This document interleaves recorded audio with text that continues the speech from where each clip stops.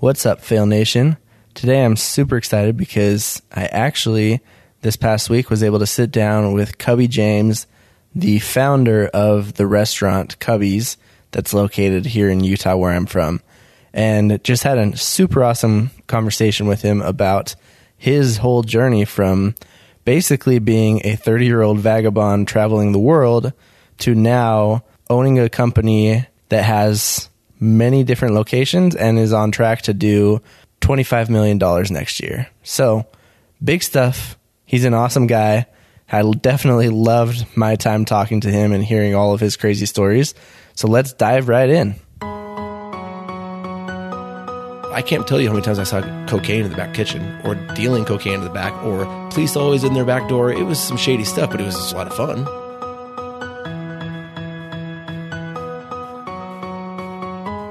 What is up, everyone? I'm Kyle, and I am the host and founder of the Freedom to Fail podcast and Fail Nation, a community where failing while pursuing our dreams is a positive and taking uncertain chances is celebrated.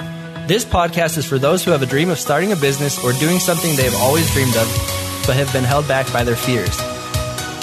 Our purpose is to share the unsuccessful stories of successful people so that you can learn how to take the first steps towards achieving your dreams. You deserve to live a life full of freedom and free of fear. Let's do this.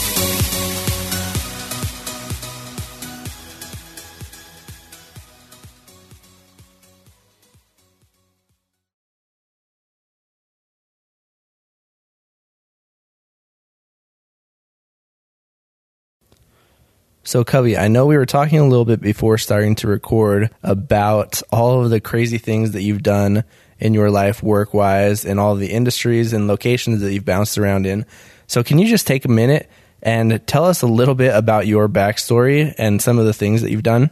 Yeah, so I did an internship with the Clippers in 2004, and they didn't have an offer for me after my internship. So I interviewed with the Jazz, the 76ers, the Blazers, and the Timberwolves.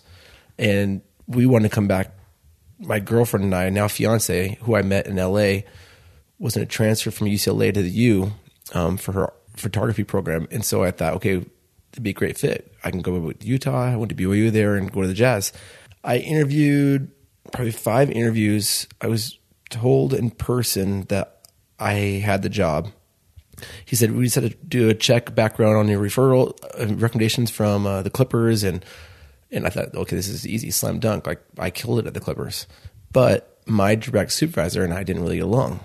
He thought I was stepping on his toes. I was too ambitious. Here's your place. Really political. And he had been there for 10 years and never moved up. So obviously this guy was just disgruntled. And so I put his supervisor's name on my application, Leslie Murata, who still works there. And we're still good friends. So when the Clippers called, the story is that, and I've heard from Leslie, they asked for Leslie, and she wasn't there. And they said, who's this regarding? And said, Cubby James. Said, well, his direct supervisor is Rob Strickwarda, a.k.a. my nemesis. But he just villainized me. Just came in late all the time, wasn't dependable, just totally blatant lies. And when I didn't hear back from the Jazz, I kept contacting them. And then I got a letter saying we just moved a different direction. I was crushed. And so I called and got a hold of them, and they told me that's what happened. So I was at a crossroads, like, what the hell do I do? I just turned down everyone else because I thought I had this job. Now I don't have a job. So then I went back to Outback Steakhouse because I worked in restaurants forever, Outback and Sundance, all since I was 16 until I was 28.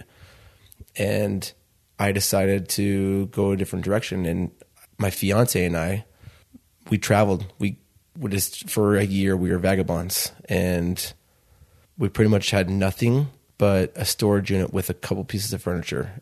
And this is later in my life, this is when I was 32. So I was just a very poor mid 30-year-old. But we went to 15 countries, mainly in Africa and Southeast Asia, and then Nepal and India. I realized that I had a different calling in life, and I just wanted to do something I enjoyed. Yeah, for sure. That's definitely the goal for a lot of people, I think. So with your life going in all of those crazy directions, how did you come around and have the idea for Cubby's? Where did that come from? I was just doing odds and jobs. Went back to Sundance, worked up there in the restaurants, and also I was a bartender, and then also in the grill room and catering. And then I was trying to get an idea. And you look up to people, either parents, older siblings, mentors in school. And I was talking to my older brother, and I'm like, dude, I don't know what to do. I can't figure it out. And he kept saying, dude, just pick something you really want to do and just do it. Whatever it is, you'll be successful because I know you. If it's sports, get back into sports. Because I was going to go back to school and get my master's in sports management. And then he actually was like, dude, why don't you just do something in a restaurant? Why don't you start a restaurant? I'm like, no, hell no. Restaurants suck. I mean, I did it for so long. But I was more thinking of a restaurant because the restaurants I worked at were sit down, servers, drama, managing all their personalities. And then we are from Chicago. And he's like, dude, why don't you bring Italian beef to Utah? I was like, Italian beef to Utah? Chicago is a huge city. Everyone knows what a Philly cheesesteak is, but not everyone knows what Italian beef is.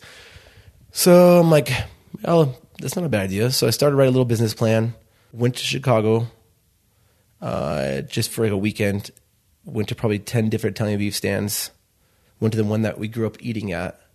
And I'm like, this is damn good. Like, people need to know about this.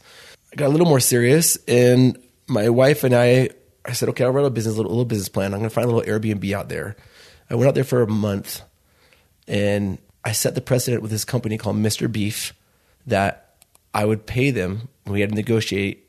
I went and met with Al's Beef and Johnny's Beef, and they wanted too much money, or they said I had to do a franchise, and I wanted to do my own menu, but I wanted to put Italian beef on the menu, but I wanted to have the best Italian beef. And Mr. Beef, there used to be a show called Food Wars. Yeah. And they'd go to a city and pick. And so Mr. Beef won. And it was actually the one I grew up eating. So it was nostalgic. And so I'm like, okay, let's do this. I contacted them. I go out there. They're crazy. I mean, I'm talking about like, think of a TV show that's almost not real about a restaurant that's crazy employees, crazy owners. It's only vulgar in language, and it's just whatever it is. And I go there, and I sit there all day. And I'm like, hey, I need to talk to Joe. And he's like, I don't know who Joe is. I'm like, dude, come on. I've seen Miss Joe's DeCarlo is the owner. And he's like, get the F out of here. Just stop sitting around here. And I'm like, what? This guy's nuts. So I sit there all day, and he finally came out there. He's like, dude, what the F do you want? I'm like, I just want to talk to Joe, man. I have an idea. And he's like, I'm his son. I'm like, oh. So we start kind of talking about life. And I told him I was from Utah. Next question, if you ever say you're from Utah, it doesn't matter if you're in Africa, Thailand, or a neighboring state, is, are you Mormon? But he loved religion. And so from there, now we had some kind of foundation. And then he gets me in touch with his dad. We had a dinner, and he said, yeah, you pay me X, way too much money, but this helped me get started. Even though my store now is not all about Italian beef, it's not about Chicago beef, but it started the menu. Yeah. I mean, it was crazy. I was there. He made me do ice and soda for the first week. There's books written about this guy. He's mobster, gangster, Godfather type guy. If you look up Mr. Beef and Joe's, it was such a, I mean, we're talking about like, I can't tell you how many times I saw cocaine in the back kitchen, or dealing cocaine in the back, or police always in their back door. It was some shady stuff, but it was a lot of fun. Yeah. And I'm from Chicago, and I loved it. It was just like action, and learned how to cook Italian beef. I'm like, okay, and now I have my featured item, which was going to be Italian beef. And then my wife and I would all go to all the Italian beef places in in Chicago. Every single one was all about the protein. If you look at the clientele, it was 90% men. And we're like, man, not that men don't eat. It's stereotypical that men don't eat salads and women don't eat beef, but we just need a more of a mix or array of menus. So we finally went out in the suburbs, and it had a salad bar, but it was like worse than the Subway salad bar.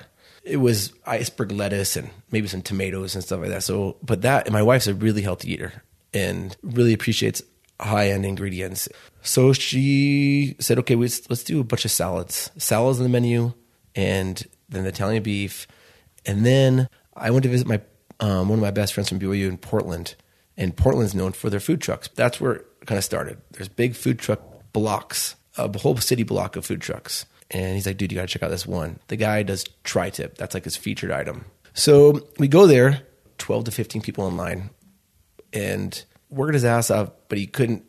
He was keeping up, but he was definitely behind.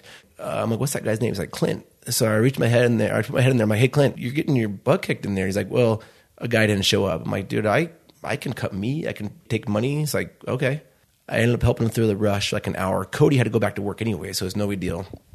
It was called Rip City Grill.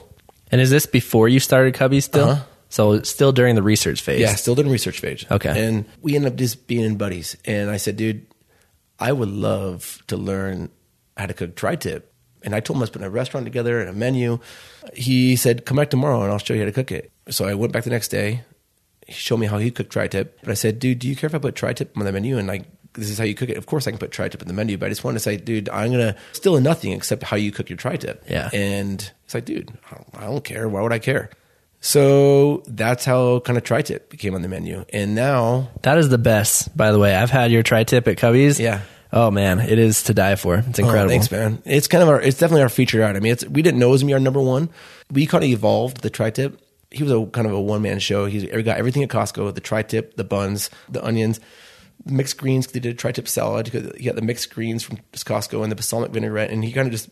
But it was great. It was really great. And I had ideas. My wife had ideas, but I didn't have the kitchen experience that I needed to have. Yeah. So then I start looking around for someone that can help me. So I called my old contacts at Sundance. Someone tells me, hey, dude, there's this one guy. And I told him, who do you like up there that could have an opportunity? I wouldn't poach from Sundance, but if it gave someone else an opportunity, then I felt good and I didn't feel bad about it. And the guy that was up there 10 years after I was there, because a lot of Sundance guys stayed there forever. Yeah. And I called my buddy Brandon and I asked him, like, dude, do you know anyone that you think could handle, help him in a kitchen? And he's like, this is one guy. He described him. I'm like, Corey? Corey's still there? He's like, yeah. I'm like, hell yeah, dude. Can you give me his number? So I called Corey. He commits. He hadn't really moved up that much. And then like a month later, probably 4 months before I was opening, I already signed on a lease in Provo. He called me and said, dude, I hope you understand, but I've been here for 12 years and the purchasing manager just left and everyone's telling me to put my name in the hat for a purchasing manager. And it's $5,000 more than you offered. Cause I offered this guy 35 and to him, it was a raise from what he was making. Yeah. And I'm just starting out a restaurant. And unfortunately chefs and cooks are mistreated because they're just used and abused. It's a resume builder.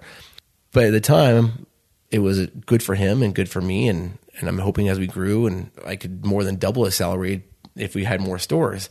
And so when he called and told me, it crushed me. But I said, Corey, dude, I would do it too. Because it's Sundance. It's a resume builder. He's a purchasing manager and less risk because he doesn't know if we're going to make it. Yeah, for sure. So what'd you do in that situation? So I call my other buddies from Sundance. And now I can tell a story because it's been 8 years. So I'm here. Sorry, Brian Thompson, but I'm going to throw you under the bus. I called Brian. This is actually kind of funny because I think Brian actually works for Pizzeria 712 in Communal again, but whatever. I called Brian and I'm like, dude, do you know anyone? I am opening in a couple months. And he said, there's this Argentine guy that works at Pizzeria 712 in Communal. Because Brian was a number 3 guy at Pizzeria 712 in Communal. So he wanted to give Damien a chance. His 2 bosses, they wouldn't appreciate it, but he was looking out for Damien. And he's like, this guy makes $11.50 an hour. He works his butt off. He's worth so much more. And I'm like, yeah, can I meet him? He's like, well, he doesn't speak English. I'm like, my Spanish is terrible. So I called my little brother who speaks Spanish. And I said, can we meet a La Carreta in Orem and translate for this guy? So we meet. First, I called the guy on the phone. He answered the phone, and I said, Puedo. I was like, Puedes? Like, I was like, trying to say, can you or meet? And he said, I'm not interested. And I'm like, there goes that. A few hours later, called me back. He said, this is Damien. So really, he didn't want to talk because he was at work. Uh-huh. So we meet. He took the job. You know, for him, it was a big bump in pay. And it was amazing. I mean, we had a good 7-year run. We actually parted ways in January. But his palate, I don't know a better palate. The guy is amazing. And he helped me so much kind of take our menu and mine and my wife's ideas and execute and put it on a menu. He's amazing at the ending tied all together, as in the flavor for soups, dressings for salads, sauces for burgers. It was great. We had a great run. He's an amazing guy. We parted ways.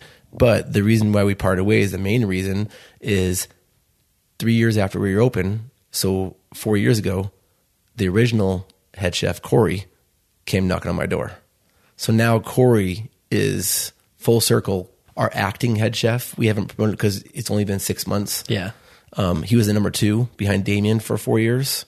And now Corey from Sundance, the old purchasing manager, now is our acting head chef, and he's an amazing guy. And yeah, so we went from store 1. They were instant success. We had no idea it was going to happen. A little hole in the wall. Our rent was pennies compared to other places. We actually were going to originally take the Pizza Hut in Orem, which is now a Chick-fil-A. That was our original location. And something came up in Provo. And I'm like, I love Provo. There was no food there when I was there in 95. When Del Taco opened, everyone went crazy. We had nothing on Bulldog except McDonald's and Wendy's. And then I knew the shopping center at Macy's, and I knew it was just a hole from Macy's all the way down to it was just the whole entire buildings was kind of old and run down, but it was a better deal than one in the Orem, and it's Provo. And I'm like, I don't care. It's Bulldog and State. This is a great area. I don't care if it's a rundown building. So it felt right. Got out of the lease in Orem, which now we're directly across the street from, and got Provo. And then we're like, okay, we're in the States. Like, people love burgers. So Damon and I kind of trial and error with different types of meat and different type of blends between, the fat ratio. And we started making burgers, and we came up with the Houdini and Dragon Slayer.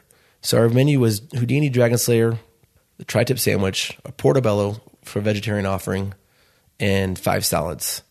And that's how it started. And then the Italian beef, which I thought that's the reason I started this whole thing, is to bring Italian beef to Utah. And now we've evolved where Italian beef slid to in the bottom 3 entrees out of 20 entrees. When we had 20 entrees, I paid $100,000 for the rights to make the Italian beef, Mr. Beef, the best beef in the United States, and to work there for a month. It wasn't worth it for the sense of that offering, but it paid off in a sense. It helped me get started. It got the ball rolling.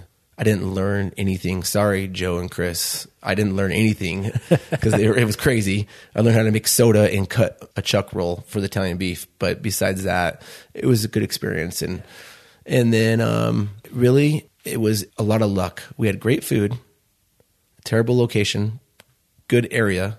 So location as in, geographically, yes. But the building was a hole in the wall, which in the way was kind of charming, I guess. But a lot of our success was Instagram.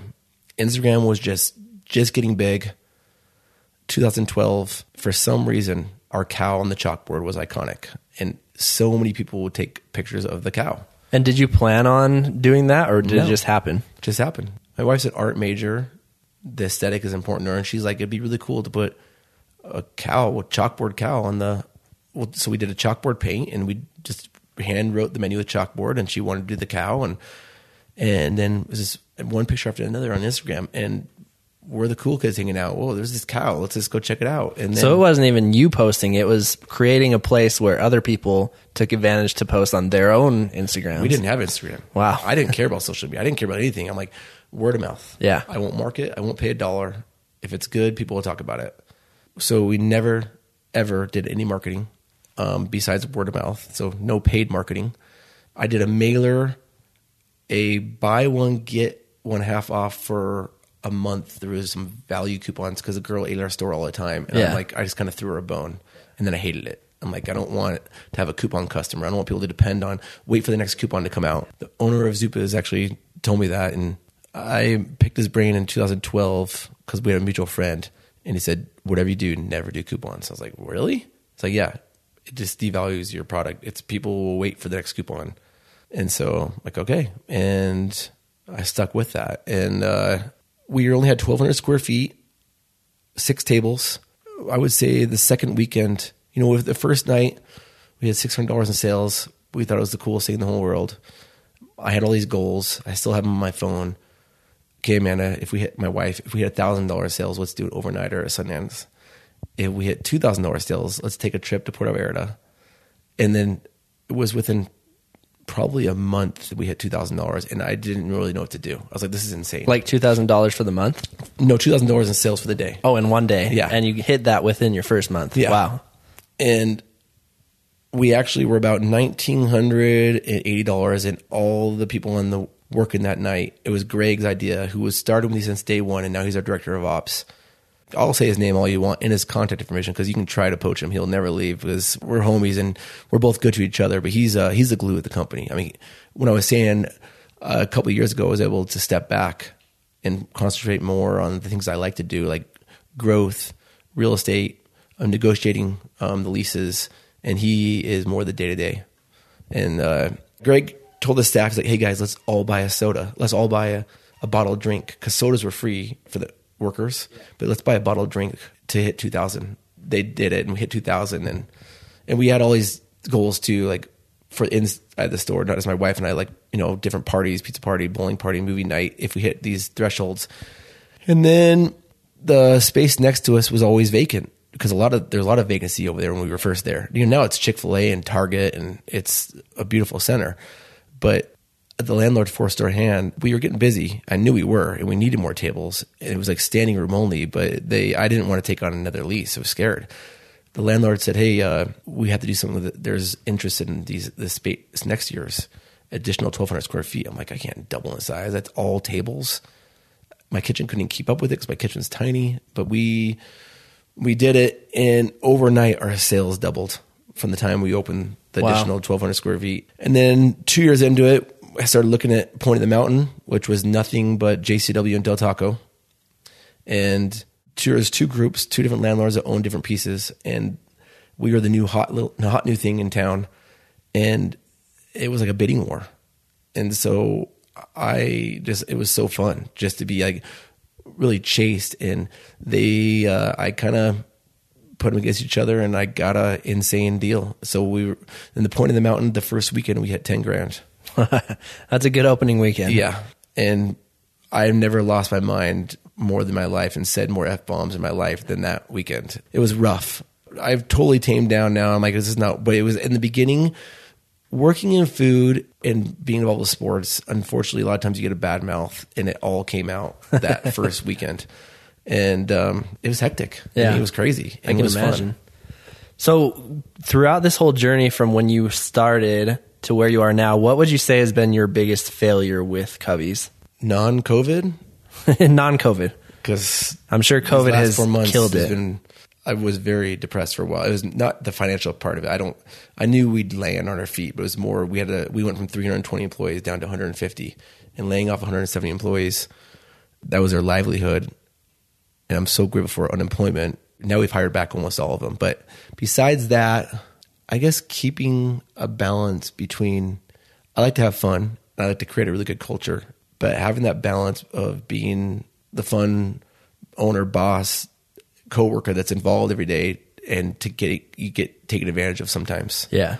First time you're giving some guy an advance and a loan, and then you're buying him a car, and then next thing you know, you're getting stabbed. And so in a way, it's caused me to be a little less trusting, but I still, if someone's loyal to me and I've worked with for a long time, I'd give them the world. But a couple of times it's backfired. Yeah. So that a little bit. And then in the beginning, just being the little guy in the big pond of getting taken advantage of from vendors, landlords, and learning the game, and then kind of sticking up for yourselves. I've had some wars. I've had wars with Chick-fil-A and Provo, Arby's. I mean, Chick-fil-A, I've had the cops call me 3 times. Yeah. From just pretty much standing up for myself, moving fences for construction because they're impeding on our parking. That whole game, I don't really like it just because now I look out for the little guys, because when the little guys are starting out, they have nothing. They have no power with purchasing from Cisco or Nicholas or US Foods.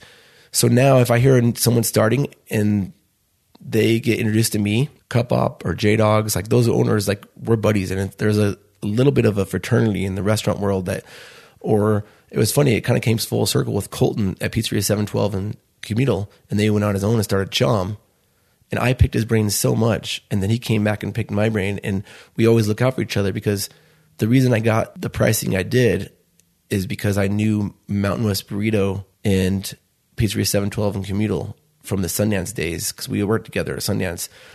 And because Cisco's going to come in and they'll give you terrible pricing, and you just kind of at mercy to them.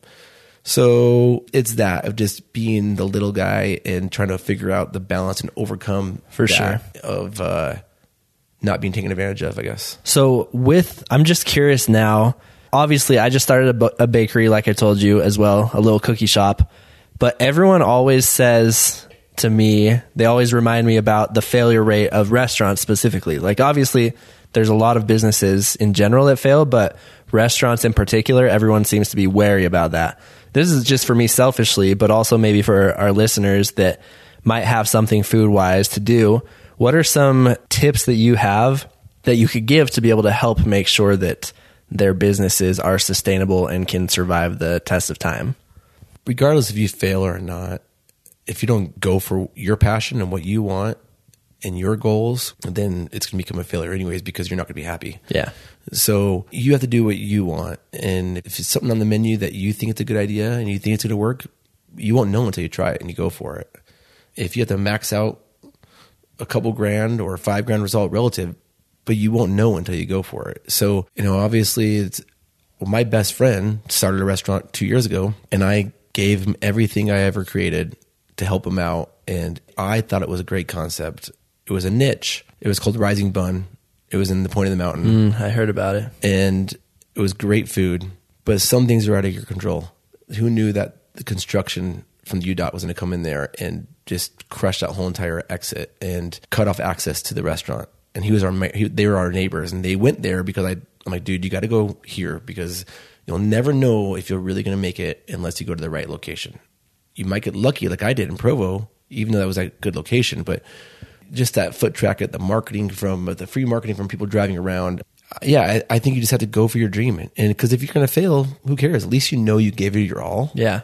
And the guy that's on Cannon Road in Provo in the Dan's parking lot compared to the guy that's on the corner of State and Center in Orem, that's not comparing apples to apples. It's not fair. Who knew if the guy in Dan's parking lot or wherever off the beaten track was maybe in a different center? That's what's hard. You have to go for the real location. You can't look at this as double the rent, because you're not going to know unless you go in that right location, because just that traffic and those eyes are going to be able to see it. And so now I search out for, and I can't be inferior to another concept, but I look for In-N-Outs and Chick-fil-A's, and I want to be their neighbor because I have a different offering. Yeah. And then that traffic that's going to Chick-fil-A and In-N-Out, and so many times someone will be in the Provo store with their kids eating Chick-fil-A and the parents eating our food. So it's really just seeking out, and they have a whole marketing team that goes and studies demographics, and they look at street counts. So if they're you don't even have to pay for that research. I don't you pay just for it. Piggyback off of them. Exactly. Very smart. So that's our new location in Saratoga. It's us, Chick-fil-A, and In-N-Out. It's not all confirmed, but we're all in the works. Yeah. And the first 2 years, it's one store. The third year, we added Point of the Mountain. Then we kind of went for it, and we did Taylorsville, South Jordan, and Spanish Fork in year 4, year 5. In a year's time, we did those 3 stores. Now we've been a little more methodical about locations and now our growth. And so our last 4 stores are all in our top 4 besides Provo. It just doesn't make sense. It's the original, it's the OG, but no drive-through, but it pumps people through. And so we've changed to the drive-through model. Our drive-through stores are definitely higher grossing. And sometimes if we have that sweet spot for efficiency. And so because it takes more employees of a drive-through store, but after you hit a certain threshold, then it's just gravy. So like drive-through stores typically do about 30% better than our non-drive-through stores. Wow. And so our goal is to do $25 million this year. But now Bountiful is opening August 3rd. Fort Union's opening the first quarter of next year. They're supposed to be both be open the first half of this year. Yeah. And because of our sales are down because of COVID, maybe we'll do between 16 and 20. That's incredible, though. Yeah, and I mean, it's kind of fun. I don't like doing these things, but you put your name in the hat for certain things. Ernst & Young Entrepreneur of the Year, and they contacted me 2 years ago because we've been on Fortune 5,000 the last 2 years.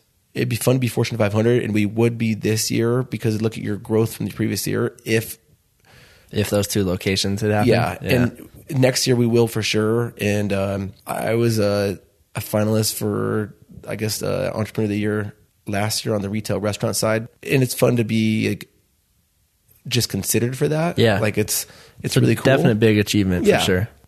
Entrepreneur of the Year in Utah. But not Provo. It's the state of Utah. So. Yeah, it's still very impressive. Yeah. It's cool. I used to have goals of 100 stores. I don't know anymore, and I don't really care. I like growing because I love creating jobs. And 3 years ago, because we have more jobs and we have more cash flow, I was able to roll out a Jeep for every general manager and corporate team. So now we have, we give them a car and a gas allowance and pay their insurance. And now it's because we had a problem. I remember 2 GMs, one GM couldn't get to work because it was snow and he didn't have snow tires and he had a kind of rinky-dink car. Another one had car problems all the time. And it just came to me. I'm like, why don't I get these guys cars?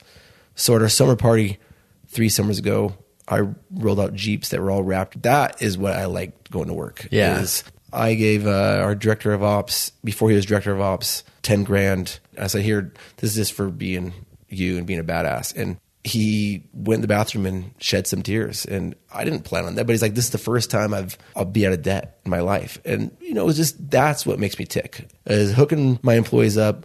So that's what I do, is to create jobs and opportunities and give them a better life, especially if they work at a different restaurant. And a lot of times the restaurant world's really cutthroat. So when we interview someone to be management, there's 3 things we talk about: no belittling, condescending, or any kind of sexist or racism. Because I worked in so many restaurants where the supervisor, assistant manager was condescending or belittling, or it's like they talk down to you. And this is the restaurant world. And I can't have it. And so I want to create a place. It's a safe place. They're happy. They enjoy their job. They like going to work. And that's why I do what I do. I love it. I think that's a very big, important thing is a lot of people, I mean, we touched on this briefly earlier too, but like there's a lot of businessmen that are only looking and only focused on the bottom line. And if you do those kind of things, those kind of incentives for the employees, that's going to take away from their bottom line. So they're afraid to do stuff like that.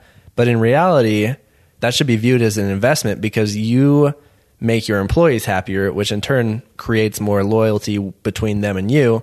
So they're going to work harder, which in the end, even if profits are your main focus, you're going to make more money doing that anyway because they're going to be happy.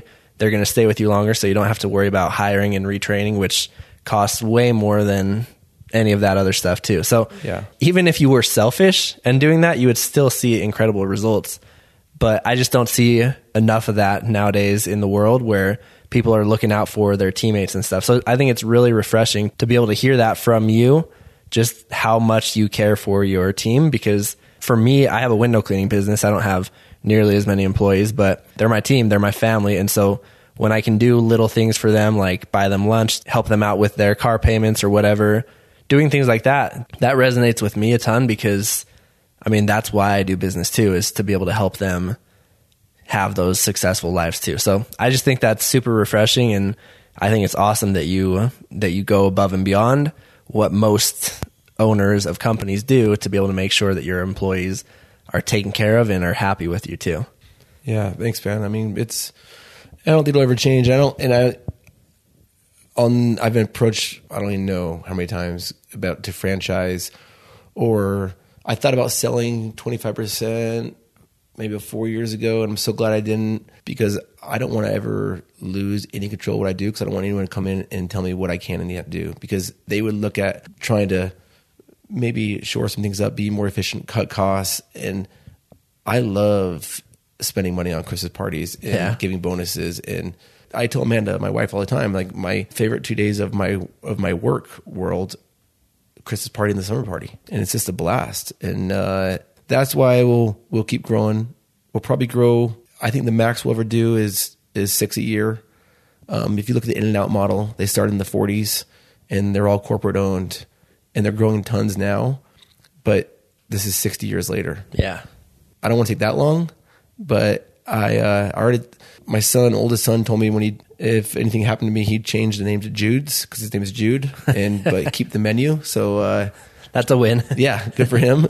But I hope that I'll just keep doing what I'm doing. It's awesome. Thanks for taking the time to be able to just share a little bit of that story and hear kind of the ups and downs of the whole journey, because it's fascinating to me, especially as an entrepreneur, to see where other entrepreneurs have bumps in the road and how they overcome them. I mean, a lot of people, if their head chef 3-4 months before they're supposed to open is now not going to work for them, that would be cause to just throw in the towel and not open up, because that's a huge deal. Food is everything for a restaurant, but for you to just have that resiliency to keep going and just push through and work overtime, do whatever you needed to get it open, is just a testament to your hard work. And that's why Cubby's has been so successful now. Just to wrap up, I have what I call the lightning round with just a couple of my favorite questions. And so I'm always curious to get the ideas and the opinions of the people that I'm talking to. So just whatever comes to your mind, really quick answers. I want to hear what you have to think about it. Okay. So the first one is, what is your biggest fear? It's definitely anything that happens with my family, my wife and kids. So that's like easy one for me. That's really all I care about. That's what drives me. Is the store could burn and I could not have a store anymore, I wouldn't even care. So yeah, just that's an easy one for me. I respect that. The next one is, what is your personal definition of failure? I think giving up. If you don't make it financially and you close the doors, or if you're in a business, a lot of things are uncontrollable. Like it's, COVID, construction, different traffic patterns, or it's the wrong food for that demographic. Like Rising Bun, it was an amazing concept. It was a niche, but if they were open at a different time, I think they would have made it. But my buddy gave it his all, and he put so much time and tons of sweat equity into it, and didn't make it. But so I think failure is giving up on yourself. I agree with that. The next one is, obviously we want to help people be as successful as they can. And that's my goal. I want to have as much success as I can. So what is one of the habits that you have in your life that helps contribute to your success? A balance. I have a good balance between taking care of myself, whatever it could be, working out, meditation, going on a bike ride, and family. For me, it's a balance between home life and work life. Yeah. And I'm trying to, it can't just be me. So I make sure my employees, they see me go on vacation and take time off. And that's why we give our employees 4 weeks vacation, because I get vacation and I want them to be able to have vacation. And in the restaurant world, that's unheard of. And we also don't let employees work more than 45 hours a week. We went from 50 to 45. We didn't reduce the pay. We just said, hey guys, thanks for who you are. We're going to 45. This is just GMs. Yeah. In the restaurant world, I've been in it my whole life, and 60, 70 hours is not abnormal. So for a general manager to be able to work 45 hours, to have that balance between home and take care of themselves, is really important.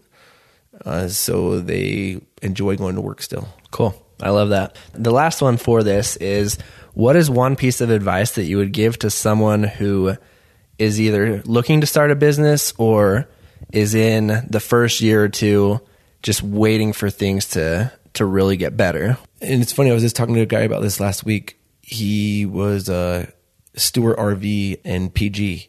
He just got promoted to lead mechanic or head of the shop. I forgot what his title was. And he keeps talking to me in this last year. He does mobile stuff too, about him going on his own. And I'm like, Bryant, dude, you just got to go for it. You'll never know. And it's a hustle, but that hustle is so fun. That grind is so fun. When you put that 70 hours in, you're still looking to go back the next day, because it's yours. Yeah. No one is telling you what to do. You get to do what you want, and it's your dream, it's your passion. If you find something you really love, you don't even count the hours. So really, it's just put your head down, grind. You don't want to do grind for life, but I grinded. The first 2 years was a grind, and I loved every minute of it. I still had a balance because my home time I was home, and luckily we had no kids and then just a baby for the second year. We had a baby right when the store about opened. You have to have the support system, of course, but really it's just putting your head down and grinding. If you find something you really love and you're passionate about, and the balance will come after that. Cool. I love it. Just shameless plug, go check out Cubby's if you guys are ever around any of their locations. Very, very good stuff. Honestly, I'm not a big salad guy. Like, I know I should be. I try and eat healthy, but salads just don't do it for me very much. But I love your guys' salads. So it's one of the only places that I will choose to get a salad at. So there's man. props to you. You guys do a good job. But again, thanks for taking the time to be able to just talk today and share your story and a little bit of your insights into how you've been able to find success. It's been really eye-opening for me, and I know that our listeners are going to find a lot of value in it too. Hey, thanks, man. And just before wrapping up, just wanted to come on and say thanks again for listening. You guys are definitely what makes it the most enjoyable thing for me. Obviously, meeting all these cool people is really great, but building this community and having people reach out to me and just tell me how much they're enjoying the podcast definitely makes my day. And I want to be able to share this with even more people and hopefully be able to help them learn a lot more about this topic as well. So if you like this podcast and you haven't already, please do me a huge favor. Click subscribe. Please give me a rating or review on iTunes, especially. That's the main one, on Apple Podcasts. And just share this with your friends, because I want to be able to make this the biggest podcast that I possibly can. Next week, I'm going to be coming back with an awesome episode. And until then, keep failing your way towards achieving your dreams.